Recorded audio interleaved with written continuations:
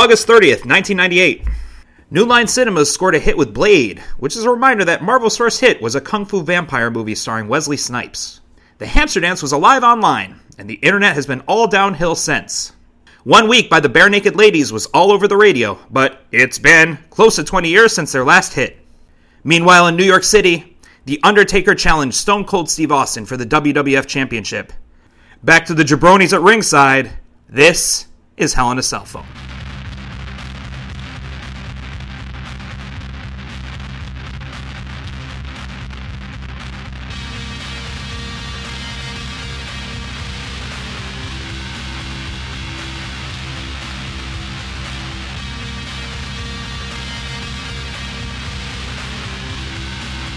Welcome to another episode of Hell in a Cell Phone, the podcast where we attempt to make sense of the Attitude Era of WWE 20 years later. With me always, Aaron Benoit. No, that's not how I say things. I'm Aaron Benoit, and with me always, I've got Bobby. Hello. And Eric. Hello, how's it going? Oh, I didn't think of... I wanted to do my thing, right? Okay, I'll do this. No, Eric was so upset last time because... I was upset, I was just he like... was like, hey guys, I had this idea that I have this running bit at the beginning where I talk about how long our podcasts are. And we cut over the intro, so can we go back and do it? I'm a little out of sorts right now. We're like... in terms of podcast time travel, I'm in... It's January 5th. And yes, 2020, and we just recorded something from the week before, from Raw's that I watched after the pay-per-view that came after. I'm gonna set up February 4th. I'm gonna set up the GCal later on today, guys. Working on this podcast makes me feel like I'm Dr. Manhattan. I don't experience time like other people, where it's like it's constantly 1998 in 4 different months. It's like it's August 30th, 1998. I'm in the ring with the New Age Outlaws. Like, it's very bizarre. Happy to be at the podcast that you can make a really small turkey during one of the episodes. Very small, quite small, a petite. I think it's 1 pound per episode if I do the math right. And we are the three of us. You'll notice the absence of the sound of a Spike Seltzer opening because the three of us have just started today the Whole30 regimen. I'm a few hours in. I hate it. I'm done. Yeah, as usual, I'm starting late. I'll catch up tomorrow. Yeah. Bobby, always a late bloomer, this one. True. But yeah, I miss bread, even though it's, again, only been a few hours. No, I had my first Whole30 breakfast. Breakfast is always, if you are planning on doing the Whole30, breakfast is like one of the best meals. Me too. It's agree. Because very few things have to change. Talia made a hash, so just like potatoes and Brussels sprouts and eggs, made with like olive oil, not butter. That sounds great. It was great, and she's very practiced at making a breakfast hash, especially on Whole30. And then, man, once we start putting the bacon in, I am excited. Send me the nuts and bolts of that one, please. Yeah. It's potatoes and Brussels sprouts and eggs. I am excited. I am excited to talk about this fucking pay-per-view. Me too. I would go so far as to say this is, from top to bottom, probably my favorite pay-per-view maybe we've discussed. Maybe. It's definitely the best since Canadian Stampede, for sure. Yeah, I just think the highs may not be the highest, but it's like the most consistent. But the lows are a lot higher. Ooh, I don't know. There's some... we'll get to it. We'll get to it. But wait. Oh, are you gonna go... You just did it. We're so Wait, what was I going to do? I figure you were about to talk about where we were. Oh, no. I thought you wanted to talk... I said the September episode, I would talk about where we were at this. This is August. Oh, I get it. Well, because I was going to say, I know where I was on August 30th. I was actually upstate at school doing my orientation. Aww. Yeah, I was at college orientation making the best friends I would have. That's great, Eric, but September is traditionally our back-to-school episode. So save it then. Can we take a minute and talk about the poster before we talk about the poster for SummerSlam 1998? Yes, you mean the drawing that a high school kid did? Well, first off, The Undertaker looks great on this poster. Bring it up. Here, I'm pulling it up on the research department's pulling it up too.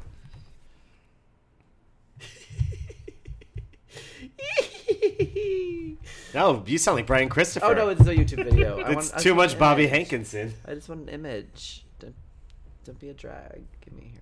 No, it's too small. Give me. Jimmy Woods. Yep. That is, oh my god, that's amazing. So we've got Kaiju Undertaker versus dead-eyed homunculus Stone Cold Steve Austin. The Undertaker is wielding the top of the Chrysler Building. You can't quite see. That's not the full, like the full posters. No, that's the one right there. Yeah, it's the top of the Chrysler Building or it's the top of the Empire State It's the Building? top of the Chrysler Building. Yeah. The Empire State Building is behind him. Yeah. For a second, I thought that there were two Empire State Buildings in this one here.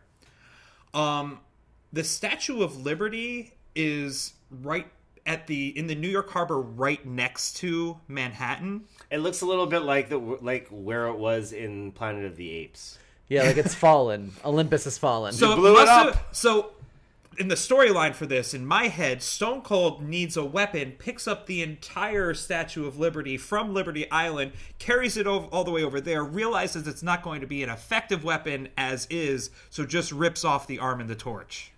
Oh, I thought of it more as like, well, I'm thinking of it right now, more as like, you know how when you, like, if you were to bring like a ladder and try to use that, and then maybe part of the ladder broke off as you were using it on them, and you're like, oh, well, now I'm just going to hit you with the smaller thing.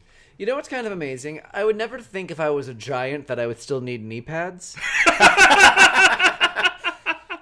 Sure, you're going to get scrapes and bruises there no matter what. I figure if I'm that big, I think my like ACL could handle being bumped around a little bit. There are a lot of spires there. I mean... No, actually, the taller you get, the weaker your bones. That's just a fact. Yeah. Your Does that bones check get out? super Yeah. hollow. Andre the Giant, didn't he wasn't he actually growing out of his own skin? No, I've read like... I think that's a historical fact. It does sound, Actually, it sounds like more like a hysterical fact, which is what I think you said. If Abe Lincoln hadn't been assassinated, he would have Grown out died of from his skin. gigantism. He actually was coming out of the top hat. That's out of the stovepipe hat. That's why he had to wear it, because his skeleton was coming out of the top of his head. Think like this: an ant is able to lift how many times its body weight? Too many. Because smaller things have smaller densities to them, so and so you're talking about the same force of gravity on something. So when something's really big, it actually I think like, I if you think grow ants something just lift big- with their legs. They use their knees. Well, they don't want to talk. They don't want to. I'm just saying, I've never seen an ant with knee pads. Well, I mean, have you gotten down? Have you been to the ant dojo? Have you been to the? The lion's den. The lion ant den. And then we've got the highway to hell. Flames are trailing off and up around the Empire State Building, and then they Over disappear. water, yeah.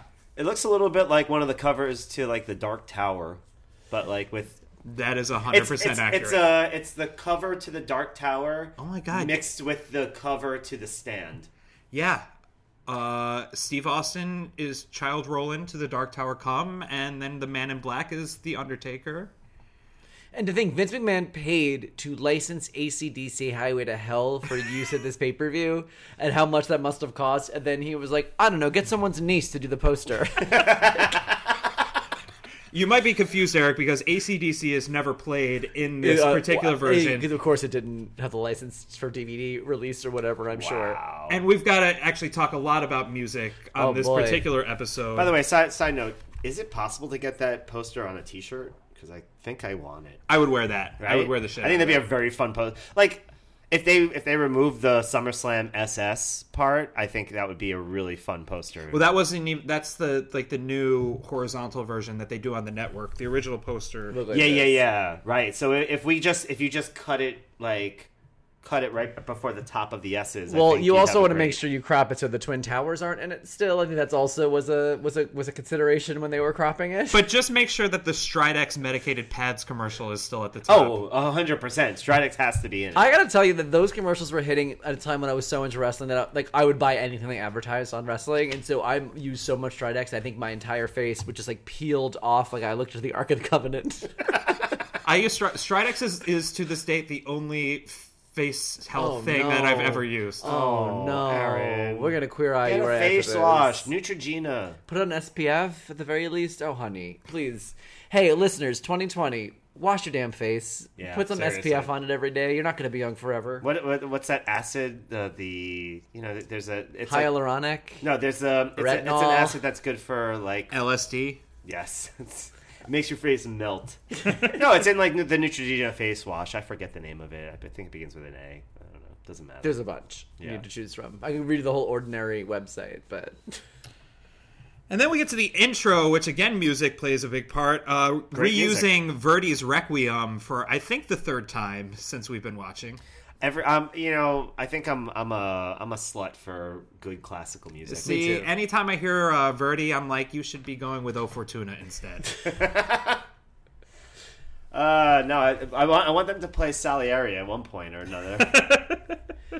I do find the storyline they're hyping in the intro package to be one of the more convoluted and Shakespearean of ilk. And dumb and bad for reasons that I'm going to get into later. Yeah, 100%. I was But surprised that Kane and Taker are together. Yeah. That's a new thing. yeah, lots of folks are. And we'll get to all of that as we go. But in case you missed it in our deep dive episode last week, which is now available wherever you get your podcasts, we talked about the rivalry between Val Venus and Kai En Tai, Correct.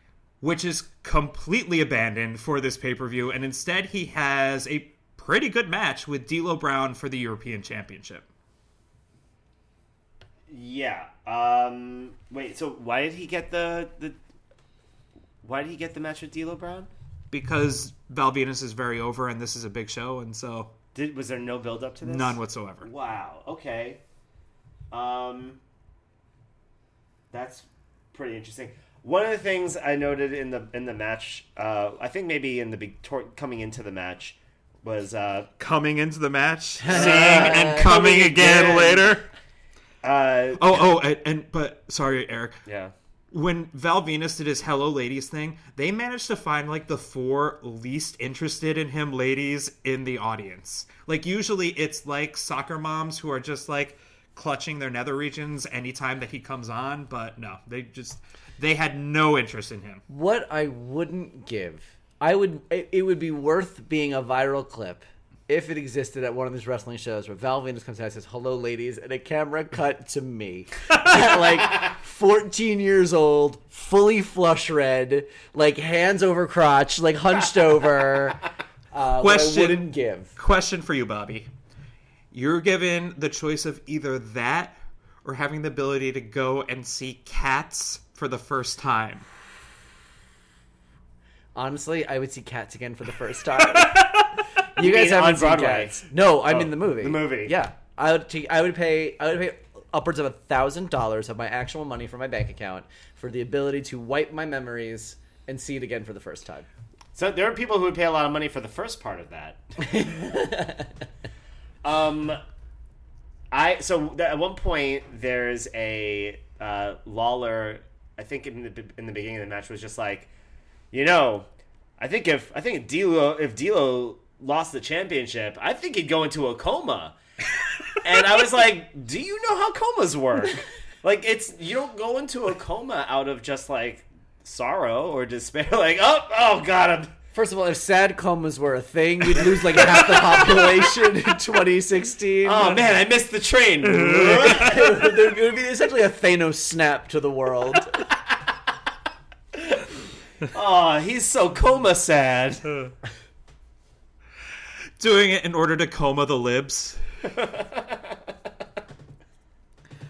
match was good. While we're on D'Lo Brown, do you know anything about D'Lo Brown's Helsinki connection? So D'Lo Brown was doing. I wasn't able to confirm this in my research, but if I remember correctly, it was part of the idea that he's the European champion, and it was a gag that every time he'd be introduced from a different European city, so it'd be like Helsinki, or he's from Vienna, or he's from because he's the European champion, Right, so and he's they're like, picking the whitest places they can think. Yeah, but it's his gag. His whole thing is like, I'm an intercontinental kind of guy, like which I think will be used again. But I'm a jet setter European intellectual. I'm an accountant. So he didn't, when he was in college for his CPA, he didn't study abroad in Helsinki? No, he's from Jersey. Okay. Jersey is actually the Helsinki of the Eastern Seaboard.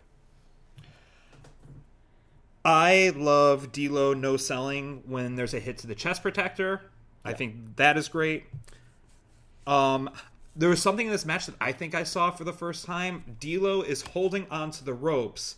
Val grabs the ropes and shakes it, and D'Lo flips over the top of the ropes as though Val creates the momentum, which forces him over. I liked that. Let's see. I thought the crowd really started getting behind D'Lo. Yeah, D'Lo could go. I love the spot where Val Venis jumps off the top rope and D'Lo catches him by the legs into like a set out powerbomb. Yeah, that was great. It's sort of like it's almost like it's more like a set out spine buster, and it's kind of he ends up using it like a signature move called the lowdown. I don't know if he's doing that just yet. He is. But that was a really fucking good spot. I also liked that the chest protector was a transferable weapon because I've seen him with chest protector, I've seen him using the chest protector, but I have this is the first time I saw him get stripped of it, and then Val Venis puts it on, and then they start doing that. So I was like, that was a fun thing because I feel like no one strips Roman Reigns of his. I think maybe his arms and legs would fall off if he took the chest protector off. And they also both have finishers that are like body splash off the top rope from your midsection to midsection finishers. Do we know what happened with that powerbomb fail? Was that just a botch? Just a botch? Yeah, I'm sorry. So the move I was talking about before is not called the lowdown. It's called the sky high. The lowdown is his frog splash finisher. But yeah, the running power bombs are also a signature move for D'Lo. We will talk a lot about them as weeks and months go by. But he did botch this. Remember that. Oh no, is he going to injure somebody for the rest of? No, just okay. Stick with it. But that botch was scary to watch because he dropped him on his head. That was very scary. Yeah. And I liked the booking of this match too. I mean, I think that I hated the ending. I hated the ending. Okay, but the rest was great. I liked the ending. Well, let's run through what the ending was because I don't remember. So the ending is Val takes the vest, and the referee's like, "Whoa, like he's approved to use the vest. You're not approved to use the vest." And as he's like, "Fuck you, I don't care. I'm gonna jump off this top rope with this vest on." The ref is like, "No, you can't," and then knocks him off the top rope, crotches him, and then Val Venis is mad. So instead of getting crotched and then D'Lo taking advantage and just getting the pin, instead Val is mad, pushes the ref. The ref calls for the DQ. Yes, which is right. That's why I hated it. It kind of protects Val in a way, but at the same time, it's like this match was actually really good with a ton of heat. That's what I liked about it, though. I mean, I think that in this situation, you want D'Lo to stay the European champion. Val is still green, and I'm not ready to put a belt on him just yet. But it's still, there was enough there where Val didn't look weak in this at all, and it transferred all the heel heat almost onto the ref at this point. So both were able to come out looking good. But yes, I agree. That's the best way to achieve all those goals. But the problem is they shouldn't have booked themselves into that corner in the first place. Yeah, that's the best way to do it. They made the best. That was the best solution they booked themselves into. But then don't book yourself into that situation. Give people a satisfying experience. And if you can't do that with those two talents, write a different thing. It felt a little bit I agree. I agree with what you're saying. Yeah, it felt a little bit like in Twilight, the last Twilight movie, where I haven't seen it yet. So no spoilers. We're getting 20 years later. We're going to so problematic. But there's that scene. It's like a famous scene from Twilight in the last one, I think, where they're all gathering on a field, and it's all the werewolves and the vampires and the bad vampire. I don't remember. And they're all gonna about to go to war, and these two, one guy rushes at the other guy, and then the other guy jumps up and literally removes his head, and they all murder each other, and then it goes right back, and you realize that they played it all out in their heads, and they're like, okay, well, we're just not going to have this battle because we know how it's going to end. And you're like, what? What just happened? Why would we do this? Why did we go through all of this? You showed us a really cool battle, but for nothing. It literally ended with nothing. So I get what you're saying. I never saw the last two Twilights, but I bought a copy of Twilight Breaking Dawn Part 1 that was part of a Valentine's Day package that I tried to give to my ex-girlfriend as a last gambit of let's get back together. It was a very dark time for me, you guys. I don't even know what Yeah. to say. Wow. Wait. There was a mix CD and a dozen roses in there. Wait, you thought like part We had one of we had DVD? we went to go see the Twilight movies together. Okay, all right. That has a little bit more of a thing. Wow. My face is beat red right now. I Just remember, I told honestly, all of you that. Eric and I can't look him in the eye. Yeah, now. I just want you to know, Aaron, that I love you and that I'm very happy for the person that I know you've become. Yeah, you know what that is? Growth. I guess so. It has to be something. Yeah. Oh, I also thought it was super weird for me in as the ending was playing out for Val to do like angry gyration. Like he's like, I'm so upset I got cheated, and then he's just like, ooh, let me gyrate before I do my splash. Like, what are you doing, dude? Like, I know it's part of your move, but like also it's let's live in the moment. Are you asking The Rock not to bounce off both sides before delivering the people's elbow? No, I think that makes sense. That makes perfect sense. He's getting momentum. So you don't think he's like stirring up his dick magic to go jump on the splash? Dick Magic. Next t-shirt available at helldacellphone.com. Hey, Oh the man, we're going to surprises start keep becoming a coming. Spencer's Gifts. Anyone got anything else on this? Nope. Okay. Do we want to talk about Mankind now, or do we want to wait until the next segment? As long as we can talk about him, I don't care what order. Okay. Yeah. We can fold it. Sure.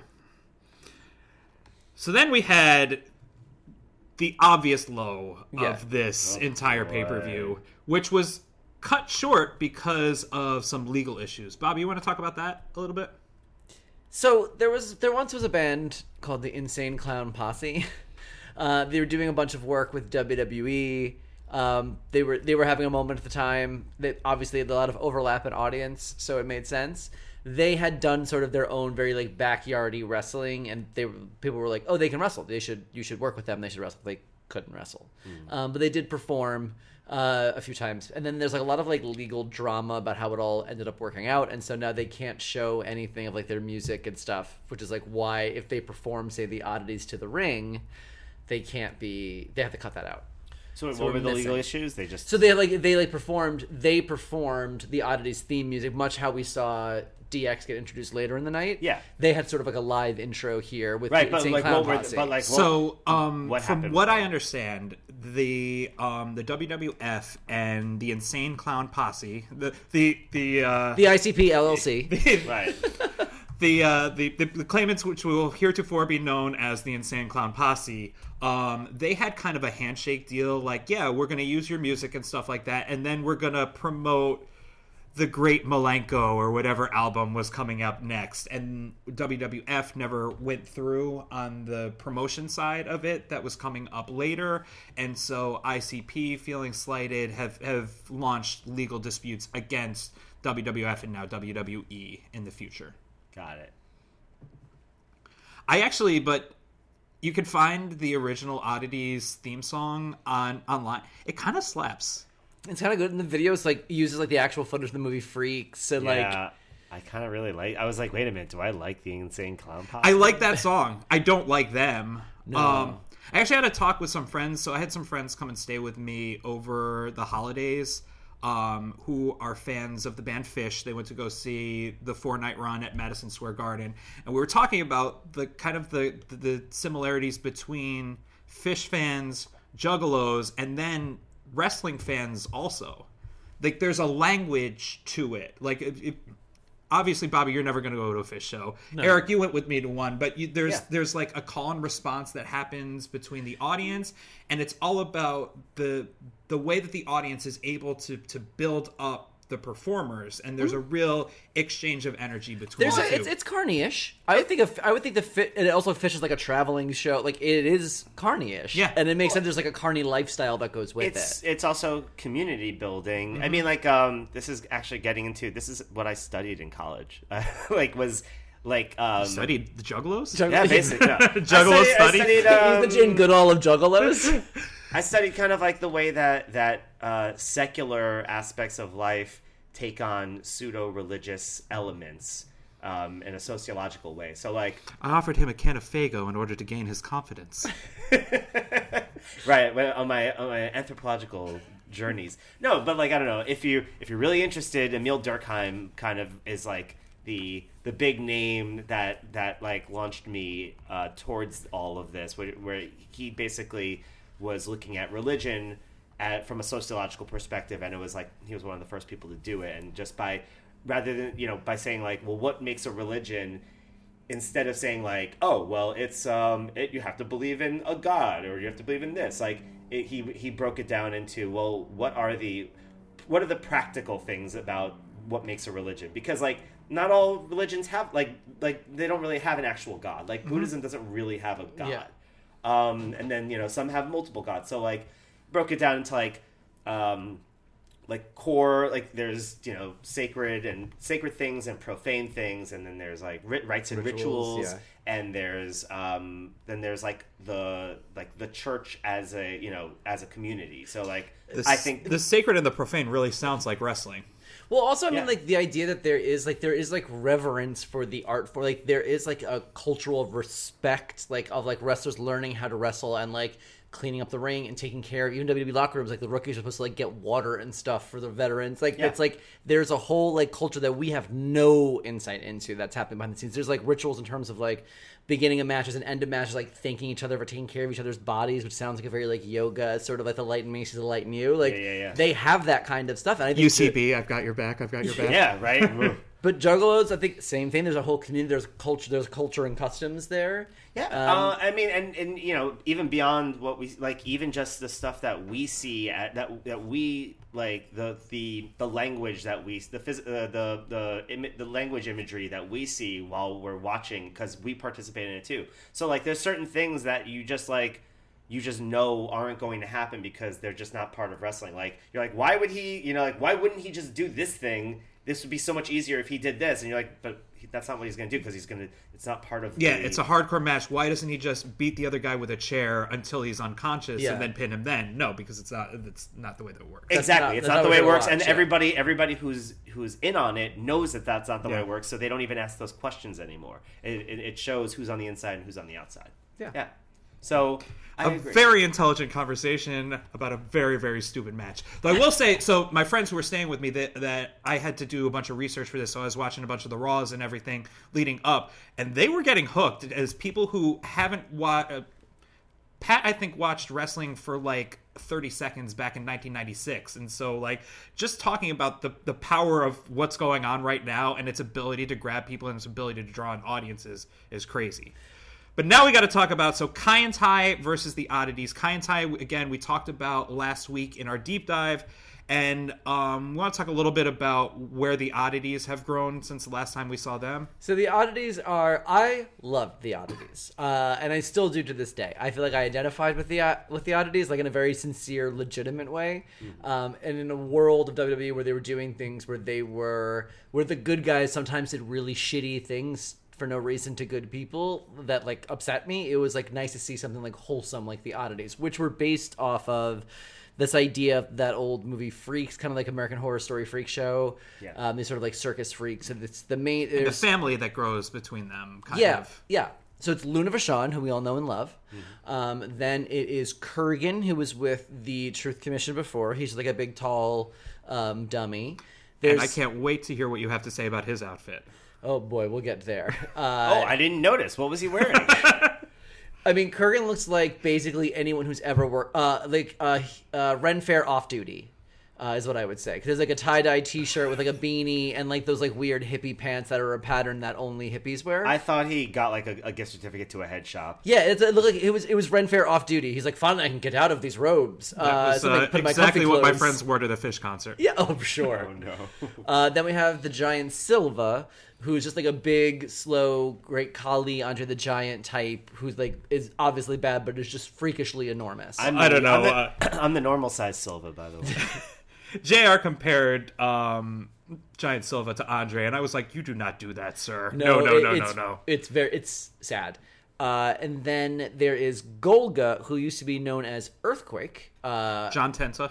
Wrestling before. Brought him back. And the idea with him is he's wearing this, like, the most hideous, I know this is, like, relative term, but the most hideous gimp mask you can imagine. Mm-hmm. Not only is it not black, which one would expect, it's like a skin weird tone. But it's like a mustard leather. It's like a really gross. It's like a particularly upsetting color on anyone, let alone in leather, let alone being a gimp mask. Like, I pictured that's what they would use to make basketballs, like back when they invented the game. Before they dimple them, yeah, they just exactly. look like that. But then they had this idea that under the mask they would put all these like knots on his head to make it look like under the mask he's so deformed, it's like bone protrusions. But really, because they don't want to show his face because he was a wrestler before, so they don't want anybody. They didn't want anybody to know it was him, and so. But it doesn't work. The protrusions get way down, and as he sweats, they kind of like leave. So it doesn't really take. They may have already given up on it by then. It's hard to tell. I was trying to see, and he's wearing a Cartman T-shirt. I don't know why. Why is everybody wearing a Cartman shirt? He is, and he will always be. And at this point, the real storyline with the Oddities is have been. And actually, I remember this segment, Pitch Perfect, from back then, where Luna calls Sable back into the ring, and Sable comes in, and they all start dancing around together and having a good time. It's no longer... I was very sad that's no longer on the network because of ICP and the music and everything. Yeah, in the video that you sent me, I was like, is that Sable? Why is Sable with them? Sable, it's just like all of a sudden... it comes... Yeah, it comes off of the stuff that we'll get into later with Sable and Jacqueline, but they were just kind of her backup at this point. Yeah, because she has cool. Yeah, we'll get into her in a bit. But yeah. But also with the Sable, she's still one of the hottest acts in the company. It's like Austin, Taker, Sable. Right. But again, the point is there is zero build-up to this match. Because Kai and Tai has been doing what they've been doing with Val Venus, Oddities have been doing what they're doing with Sable and Mark Marrow and Jacqueline, and then it's just like, oh, these guys are fighting. Also, thanks to unfortunate edits, I was like, Kai and Tai versus who? Like, they didn't even say it was the Oddities. So I was just like, okay, I don't know what's going on here. It was just like, I'm like, oh, there's just... I'm like, wait. Well, did you think it was the Disciples of Apocalypse? I was like, is that the Truth Commission? I thought it was the Truth Commission. I was like, what's happening? I also think that the Giant Silva looks like if you asked me to draw Jerry Seinfeld's face from memory.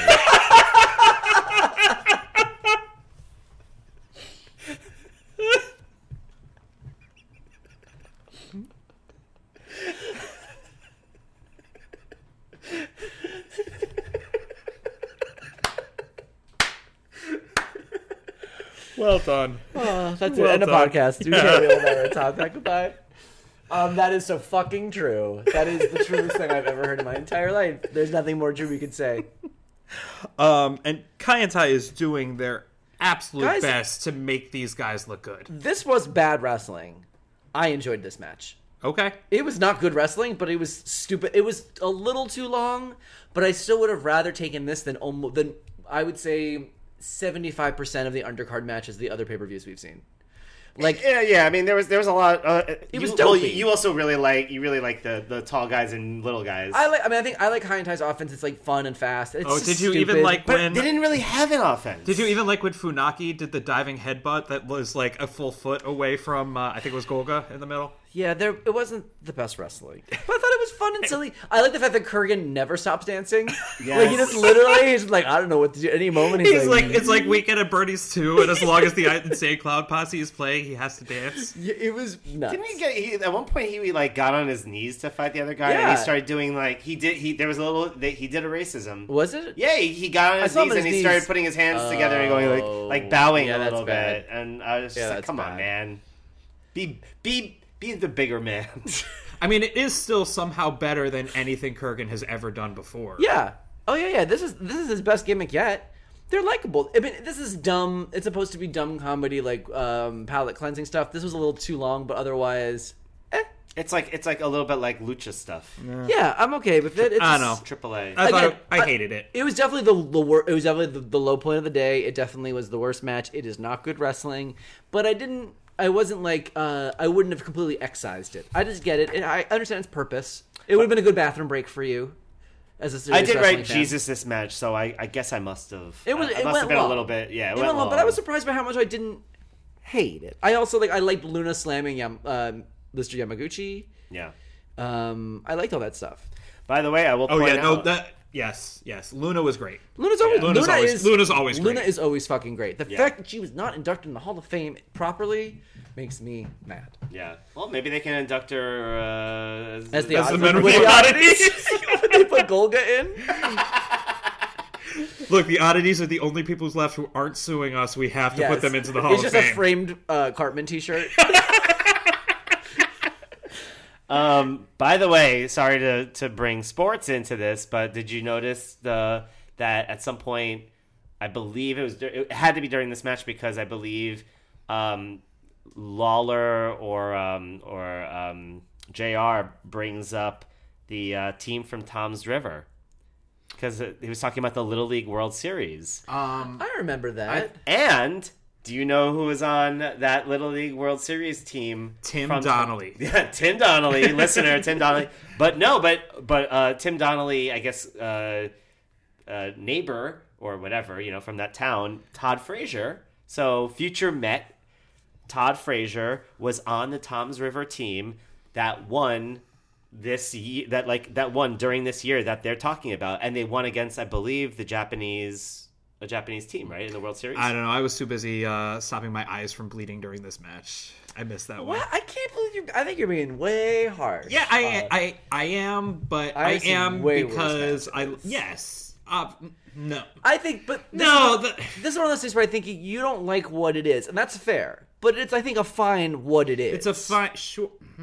Whereas, the tag matches with the Godwins were not good. But Kurgan and Giant Silva are both bad. Yeah, but this is the best use of them. Full stop. I'd rather see them do this though than try to wrestle real. I'd rather not see them though. That's fair.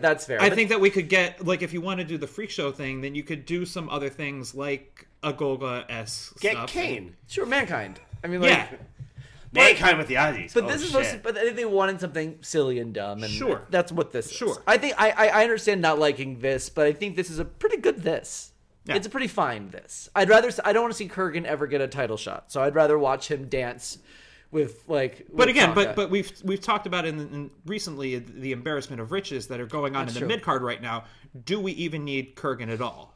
When we don't have the Godfather on this pay-per-view. Yeah, but who's there for the kids though? Because the kids, the kids, and from a marketing point of view, they're not going to push the pimp or the porn star, you know what I mean, or the blood and the violence and the bullshit. But the pimp and the porn star star are there at the same match with the kids, all of it. Look, what are we doing? Doing earmuffs for every other moment of this thing? I'm not saying it's right or it's one answer. There's definitely a school of thought, and there's definitely the WWE always thinks of itself as we need to cater a little bit of something for everyone. Right. It's not that they are. They have no morals. It's not that they don't.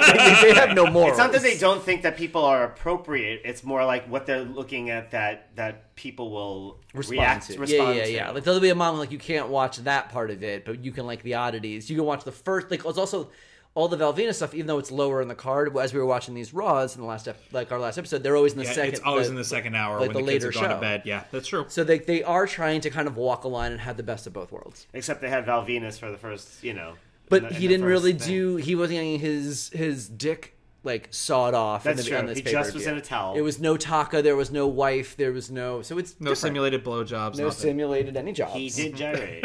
He gyrated, motherfucker. There's always time for a gyration. But this next match, I love this match. JJ versus X-Pac. This might be my favorite Jeff Jarrett match. 100% agree. 100% agree. Yes. X-Pac is fucking great. He's so... everything about X-Pac when he's not wrestling, I find hilariously uncool. Everything about him, the faces he makes. I fucking hate his... I hate his dumb face. He's such a dumb face. He's always he's Mountain Dew Surge as a person. Yes. It's just bad. Well, speaking of dumb faces, we also have coming out to this match to the live band once again, Howard Finkel, who in the pre-show had his entire head and mustache shaved off, make him, and I hesitate to do another looks like joke because it's not going to be as good as Eric's, but he looks almost exactly like Veronica Mars's dad. Oh yeah, Enrico Colantoni or whatever. Yeah. Also played Johnny Versace in a very good Lifetime original movie of Versace. All right. And was in Party Down, the first episode of Party Down. Yeah. Ordinary fucking people. Just Shoot Me. And Just Shoot Me. Just Wow. Shoot Me. This is actually Enrico Great career. Colantoni. Great career for working career. honestly. Check out our deep dive on Enrico Colantoni. But we need to mention that this is a hair versus hair match because, apropos of nothing, for some reason JJ has started shaving people. Yo, why? Yeah, I I'd actually give there is a real story behind this. Is that Jeff Jarrett had his wife. They've been together since high school sweethearts.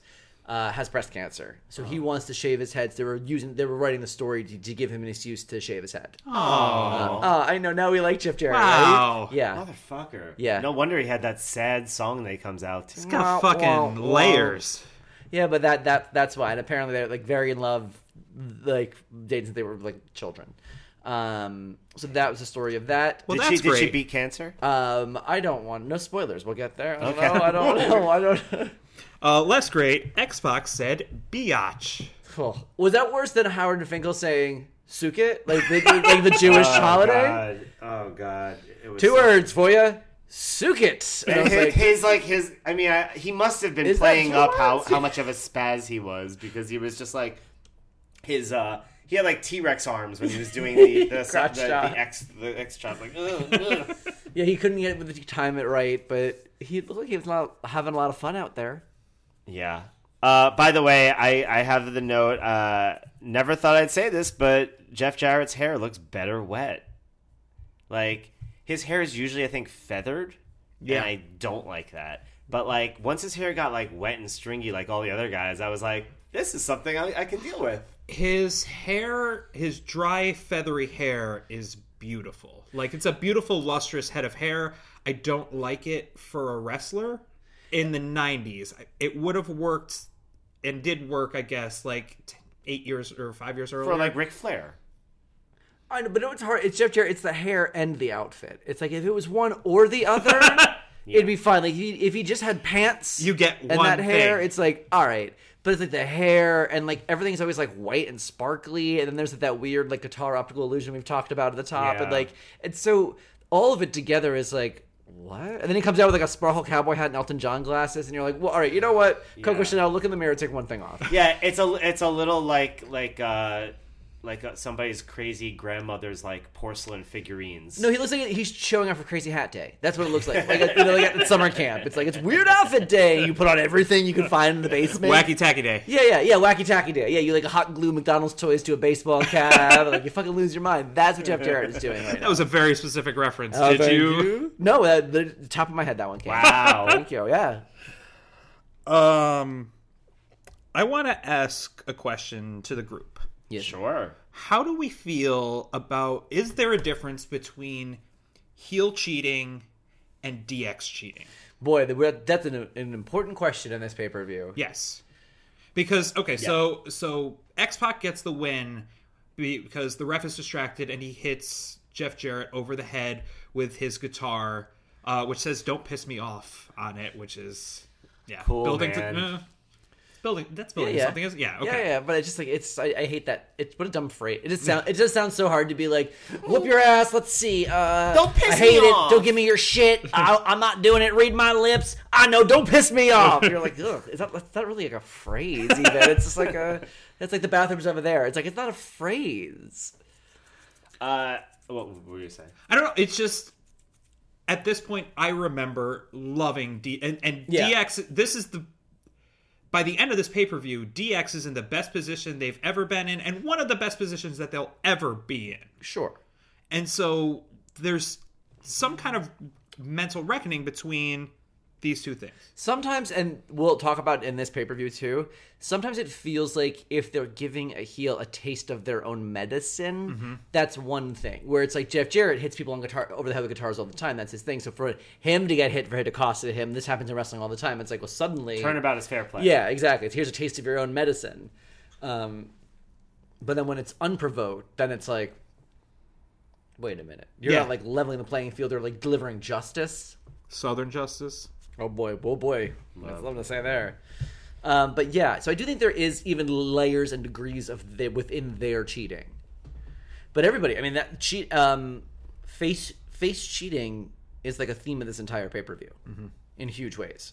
Yeah, there's a lot of. I mean, we are truly in tweener territory because there were times where I couldn't really figure out who was being the heel in a lot of cases. Like even when like Nation people were cheating, and I was just like, I don't know, but it seems like people are and got the Rock's back, but then Mark Henry's throwing all that fucking powder. We'll get there, but you know what I mean. Like it felt less clear cut. Yeah, I mean, like we're talking overall. I mean, I don't want to spoil anything, but like saying like on a night when almost all faces win and almost no wins are clean. Lions tends the exception because it's like I don't really know what the rules are. Therefore, I really don't know if anybody's cheating because it's kind of unclear. But we'll get to that. But anyway, yeah, that's like I think a big theme of this pay-per-view. Every single match has something a little kind of screwy happening.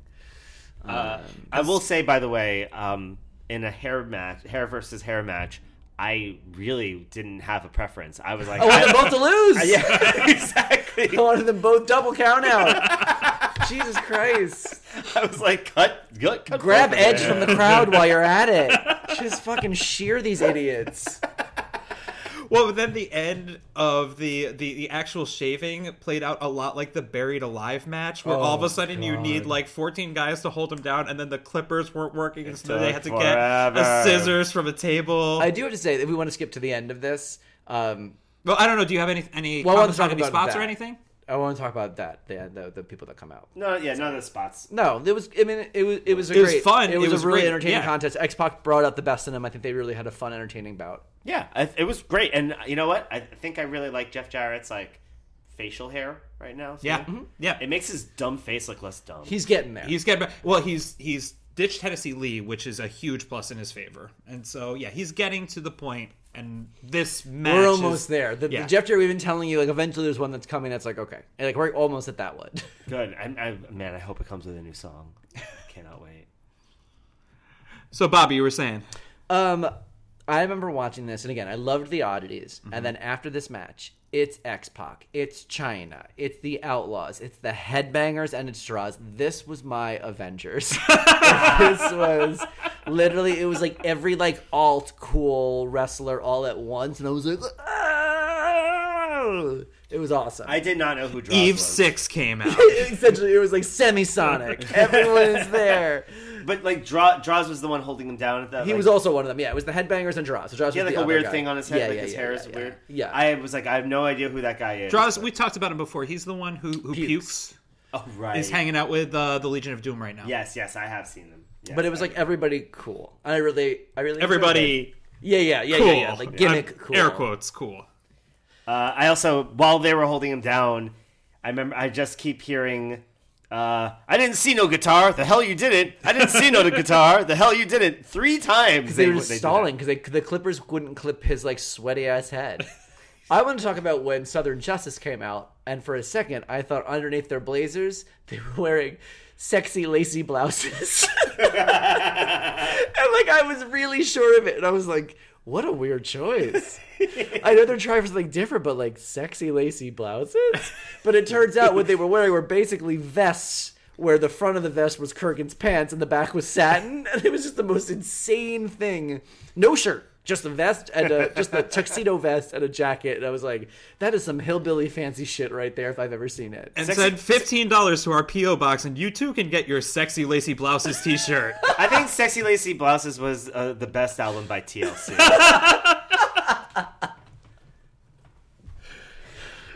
Who needs alcohol? We're fine.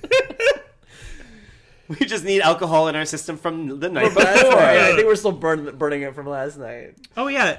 Happy on the podcast 40th birthday to Eric Silver. Thank you. Yeah. I am so old. Happy 40th. Eric, do you want to tell the listeners what we got you for your 40th birthday? Oh, my God. Yeah, this is actually awesome. So we got together and Bobby and Aaron and longtime listener and friend of the pod, Joe Stanton, and their partners, got together and bought me a belt, a title belt for championship, but don't say belts. Oh my god, belts with my hands up. They got me the winged skull. the winged eagle. The winged eagle. The winged eagle. Winged skull. Winged eagle. God. The winged eagle. The winged eagle. The one that Heartbreak Kid had. Yep. When he was champion. Yes, and it weighs so much. It is so cool. I definitely want actually, as soon as we're done with this podcast, we're breaking it out, and I'll take our shirts off in. Whoa! I get to the yearly painter's check. I figure while we're here. Well, no, I want to take my shirt off and take a picture with the belt at the start of Hole 30, and then do another one at the end of Hole 30 for a comparison. Great. Wow. Okay. Am I not allowed to do this? You're allowed to do that. Don't yuck my yum, you guys. Don't. Hey, that sounds great. Speaking of my yums too, there is nothing. If I were given a time machine, I don't think there's anything more in the world that I would want to do more than go back and watch this pay-per-view with Method Man. Oh man. Right. Also, his seats were kind of like middling. Yeah, they weren't great seats. Like you would think he'd be up there with Ivan. Well, this reminds me of. Do you guys remember the Redman MTV Cribs where they just went to his house in Jersey and he had to put two wires together in order to do the doorbell? Like these guys were living it for a long time. I love it. Yeah. No. That's actually an extremely good Cribs. That one and Robbie Williams' Cribs is the only good Cribs. Yes. Oh. Mariah Carey's one is pretty good, too, because she's a fucking robot. She's just like, here is my closet with all of my 90s. I think this is around the time that Britney Spears was basically overtaking her for sexiness. And she was like, here, I only wear 90s around the house. Like, you can see the smoke. Like 8-inch stilettos in the tub. You're like, what? And then we went backstage to Michael Cole and The Rock. Michael Cole said, my question to you is this, The Rock. You must feel pretty good about yourself. Not a question. What do you know? His question was, what are you thinking about?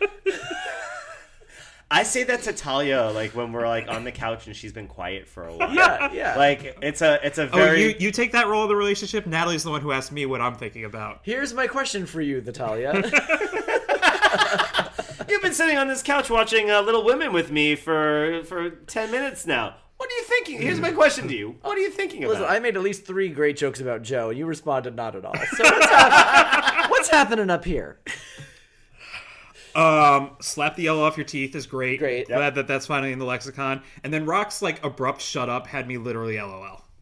He's so fucking good. And actually, it makes I was watching this and I was thinking about how much I appreciate how good The Rock is because he is truly deep down the nicest, most pure human being on this earth. We must protect at all costs. And he plays an asshole so well that I forgot. Like I remember hating him so much while I was watching this, and to know that deep down in that Rock is the Dwayne Johnson we know and love so much. Listen, if you know anything, come forward. We will believe you. Although I need to, when we get to Triple H versus The Rock, there was a segment in the lead up to this that had me more uncomfortable, I think, than any other segment that I've watched of this old stuff. Oh, I can't wait to get into that. But first, Sable versus Mark Marrow and Jacqueline with Sable's mystery partner. It's Edge.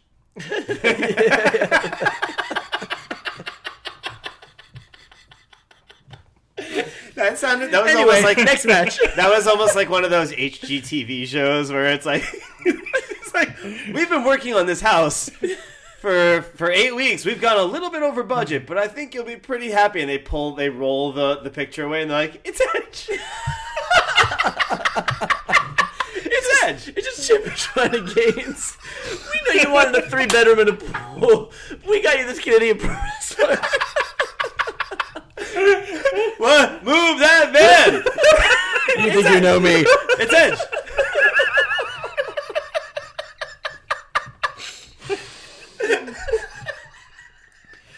Well, it's just Edge has had zero interaction with her in like the weeks leading up, and because again, Sable at this time has been more buddies with the Oddities, but then said straight up, it's not going to be one of the Oddities, so he's all that we got left, basically.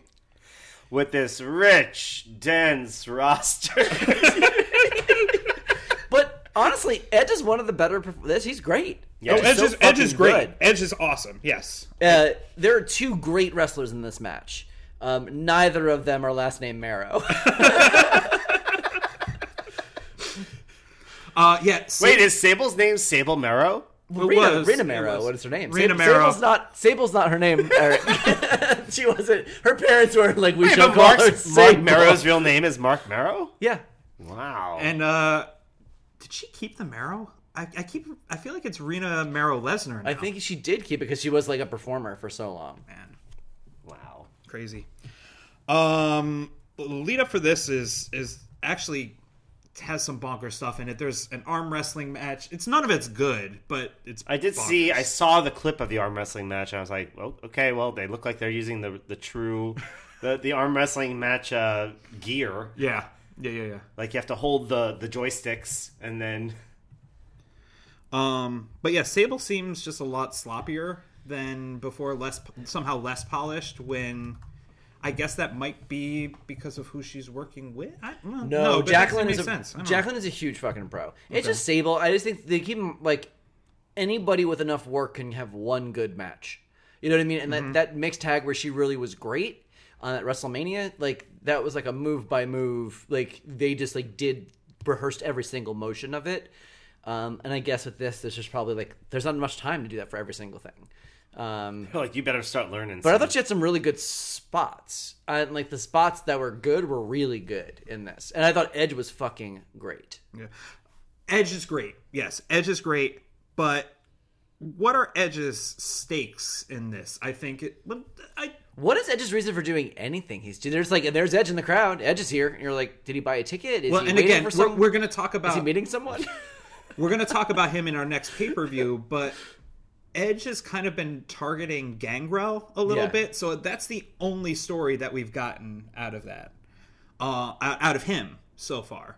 And so just kind of like a quick like explainer, I'm joining Sable because, or me and Mark have history because when I was a boxing hobo under a bridge, then he... I think the idea here is that this is like Sable scouted him, basically. It's what they want us to think. It's just like there is a relationship. He's like, oh, he's just muscle for hire. But that's great too. Yeah. Then play that up too. Oh, Sable's got a great eye for talent. You know, did he even cut a promo? Has he even spoken? No, he's a mute. That's his whole thing. Is like he's like this like mute street urchin. Like that's his whole thing. They're like, no street rat. No, all he does is sing. I'm just a quiet boy. Yeah, that's it. But he just getting the Sable rub. He's like a blue chipper, like talent, like a lot of potential, huge ceiling. Obviously, like people like. I feel like he has to wear. I feel like he has to wear sunglasses because when they show him from far away, they're like, "Is that Triple H?" I don't know. I feel like literally they were like, "Holy shit! Someone beat the Matrix! You're the Matrix!" Like someone who's gonna Matrix you? You're the Matrix now. No, this is a year before the Matrix. The full No. Yeah, Matrix came out in May '99. 99 was a big year for movies. Yeah. So who else was just wearing like pleather? Well, I think the Matrix actually tapped into something else rather than we. In my mind, it was the Matrix was the egg and not the chicken. Yeah, wait, because we were talking about how Sable looked like she was. No, it is, but the egg came after the chicken. Oh no. Well, Edge is this little stupid son. Basically, Edge is Carrie-Anne Moss cosplay from The Matrix. Yes. He's not Neo. No. He's Trinity. But I like this. I liked the spots in this match. Okay. I like the suicide dive over the top rope Undertaker style. That was dope. That was really good. I did not like the spanking of Jacqueline. I was about to say I wasn't sure how you felt about that. I felt very negatively about it. I thought it was kind of funny. It could be a lot worse, but it was. Yeah, that's why. I guess the way I felt about it was I was like, okay, well, could have been worse. Yeah, it really could have been much worse. Jacqueline also was. The thing about Jacqueline I love is she seems like the best sport of all time.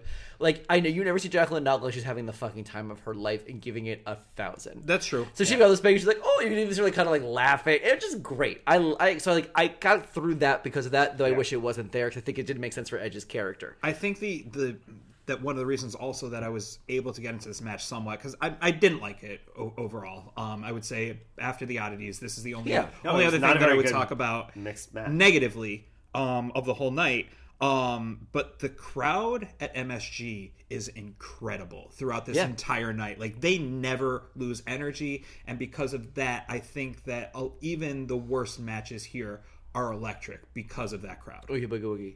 I do think the one that bothered me about this match, besides the spanking, which I could have done without, It's such a little thing, but it really took me out of it. Is at one point Edge is pinning Mero, and Jacqueline puts his foot on the rope. Mm-hmm. Yeah, and I was like, it's a tag match. You could just break up the tag. Like, you're not his manager. You don't have to pretend like he did it. You don't have to stage it so like he kicked out. You could just break it up. It's a tag match. Yeah, but there's still that thing about like, okay, well, we're not gonna mix. No, but they mixed. No, but I mean, Sable pinned Mero at the end of this match. Yeah, and that I think would be good too, just because then we see Jacqueline like asserting herself in the mix. It was clearly like something. It just was something. It wasn't a mistake, but it was a dumb decision. Like they didn't think it through, and like it was dumb to me. It made me. It was obvious to me. I was annoyed by it. I thought the Sable Conrana was awesome. However they want to brand that. Yeah. The Franken-Sable. But that finish, the match finish, was actually pitched by Edge back. Like he came. So Edge and Christian were wrestling on the Indies, and they would do that. That was like a move they would do. So he recommended it to do with Sable, which I think is very smart of him in like a brass ringy kind of grabby way of being like, this is my first like big pay-per-view debut, and I want to be part of the finish of this like huge match with like one of the company's biggest stars. And I thought that finish looked fucking cool at like that like reverse wheelbarrow assisted splash, I would call it. Like amazing. And cooler than that, even just the idea that WWF was willing to listen to this guy who's only been around for a few minutes, injured somebody in his very first match, and on the second biggest stage of the WWF calendar, they're going to listen to his suggestions for how to make the match cool. It was, I think Miguel from the Boricuas. Oh, okay, the hairy guy. I think so. I think that's who it was. Oh, it was on a Raw match. How did he injure him? He just came over the top ropes and came down wrong and. That sucks. Got his bell rung. I thought the end had some really good movesets, and that for me saved the match a little bit, because I was like, once we got a couple good things in there, because a lot of like the tag runaway tag, I never liked that shit. It's a heel thing though. It's cowardly, dastardly heel kind of shit. Even though Jacqueline should not be running from Sable. Jacqueline would be running from most of the guys in the locker room. I also want to talk about the beginning, because I could not believe that it's possible for Sable not to sound loud on a mic. Like, how does she have the perfect pitch to her voice to negate what a mic can do? Like, I couldn't hear anything she was saying. I think she had a faulty mic for that. Okay, because she also just sounds very it's quiet. Her fault. But she does have two volumes. She has like speaking and streaking, and there's nothing in between. Yeah. Like there's like when she's like selling, it's just like there's now I'm so talking much louder. Yeah. I think she's a screamer. I think she thinks screaming is acting, and so when she needs to act, it typically is like all screaming. That's what I feel. You mean screaming is not acting then? Okay. I mean, hot take, controversial opinion. I'm just saying that not all screaming is acting. Sounds like somebody hasn't watched a couple movies called Scream. Wow. I was about to say, tell that to Adam Sandler in Uncut Gems. Wow. You take that back, sir. That movie, he is great in that. He is great in that movie. He screams a lot in that movie. He does scream a lot. I don't agree. That's my meme. Okay. And then backstage now, we get to talk about Mankind. I mean, I don't even know where to begin with how much I love. Do you want to catch us up a little bit? Because there's like the Sunday Night Heat portion of it. Yeah, sure. Well, actually, there's a lot going on here because when we last were here, Stone Cold Steve Austin and Undertaker were the tag team champions. Whoa, yeah, okay. Yeah, okay. And so in the meantime, they had two successful defenses of it, but the whole time Vince McMahon is trying to sell this whole, is there collusion between the Undertaker and Kane? Are they in cahoots? And that's the major story and the major theme running through the Raws leading up to this. So we do have the match finally between Kane and Mankind against the Undertaker and Stone Cold Steve Austin, where Undertaker eats a tombstone from Kane, Kane gets the pin, and Kane and Mankind have the tag team belts. After that, though, there's a moment now where Kane is obviously in league with the Undertaker, at which point turns his back on Kane, and we're here now, Kane all by himself. Wait, Mankind. Mankind all by himself. You kept saying Kane, and I was sorry, like, I'm lost. Sorry. So then Mankind comes to the arena for SummerSlam. Well, there's a hearse at the arena. Yes. That we assume is full of Kane. Yeah. On Sunday Night Heat... got all this Kane in his hearse. On Sunday Night Heat, Stone Cold Steve Austin goes at the hearse with a sledgehammer. I love that. I love the idea of just describing a hearse as full of a body. that hearse is full of grandma over there.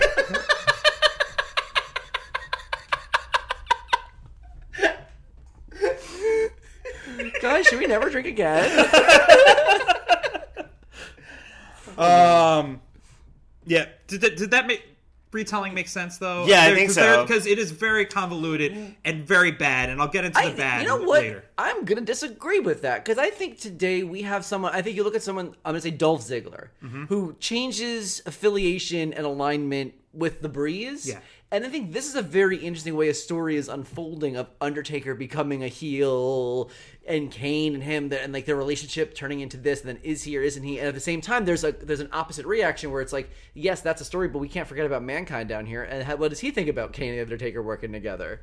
I like it. I want you to keep that in mind, and I want to go back to that when we talk about the main event. Oh, yeah, true. Yes. But as far as the Mankind side of it, yes, I agree with you. Yes. What they're doing with Mankind, because we're actually, Eric, we are ramping up to the best version of Mankind. Because up until this point, I would say that Cactus Jack has been my favorite incarnation of Mick Foley so far.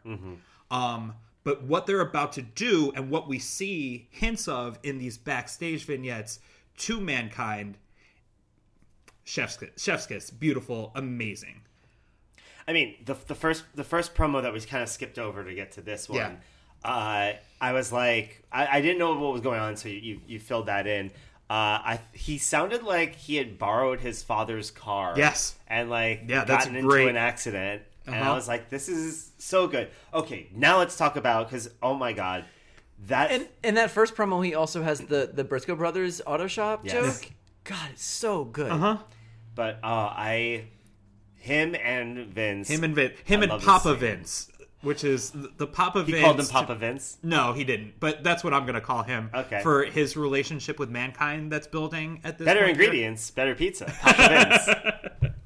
He also says the There's a reckoning coming. That guy also has a silver platter full of like weaponized candelabras somewhere. They're both alcoholics. Both say the N-word. Both definitely, I don't know, probably going to lose their marriage or something. I don't know. Maybe not. No. Vince. No, Linda is. But they're definitely both friends with Trump. Yes. Both don't believe in healthcare for their workers. And so then Vince is trying to sell Mankind at this point on, you need to go out there against, even though Kane has said he's not going to be there for the tag team match. He doesn't care. Kane RCP'd no on the Evite. What a Kane, I will not be attending. Which is actually, a little, it's considerate of him, because usually he just left he didn't just leave the Evite blank, the Facebook invite, he checked off everything. Ooh, he gotta leave him on red.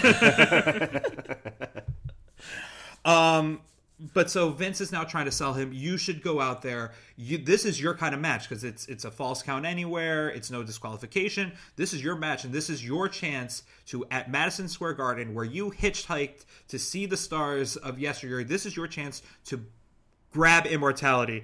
And Mankind says, yeah, immortality is really something that I'm interested in. Immortality is something I'm very interested in, and I was like, that is so fucking good. They go into a little bit of improv that makes, but I immediately was like, I hate this. He's like, I don't have any weapons. What do I do? He's like, you need weapons. Do you need weapons? And they kept doing like back and forth, figuring out what happens next. It felt like the longest 30 seconds of my life.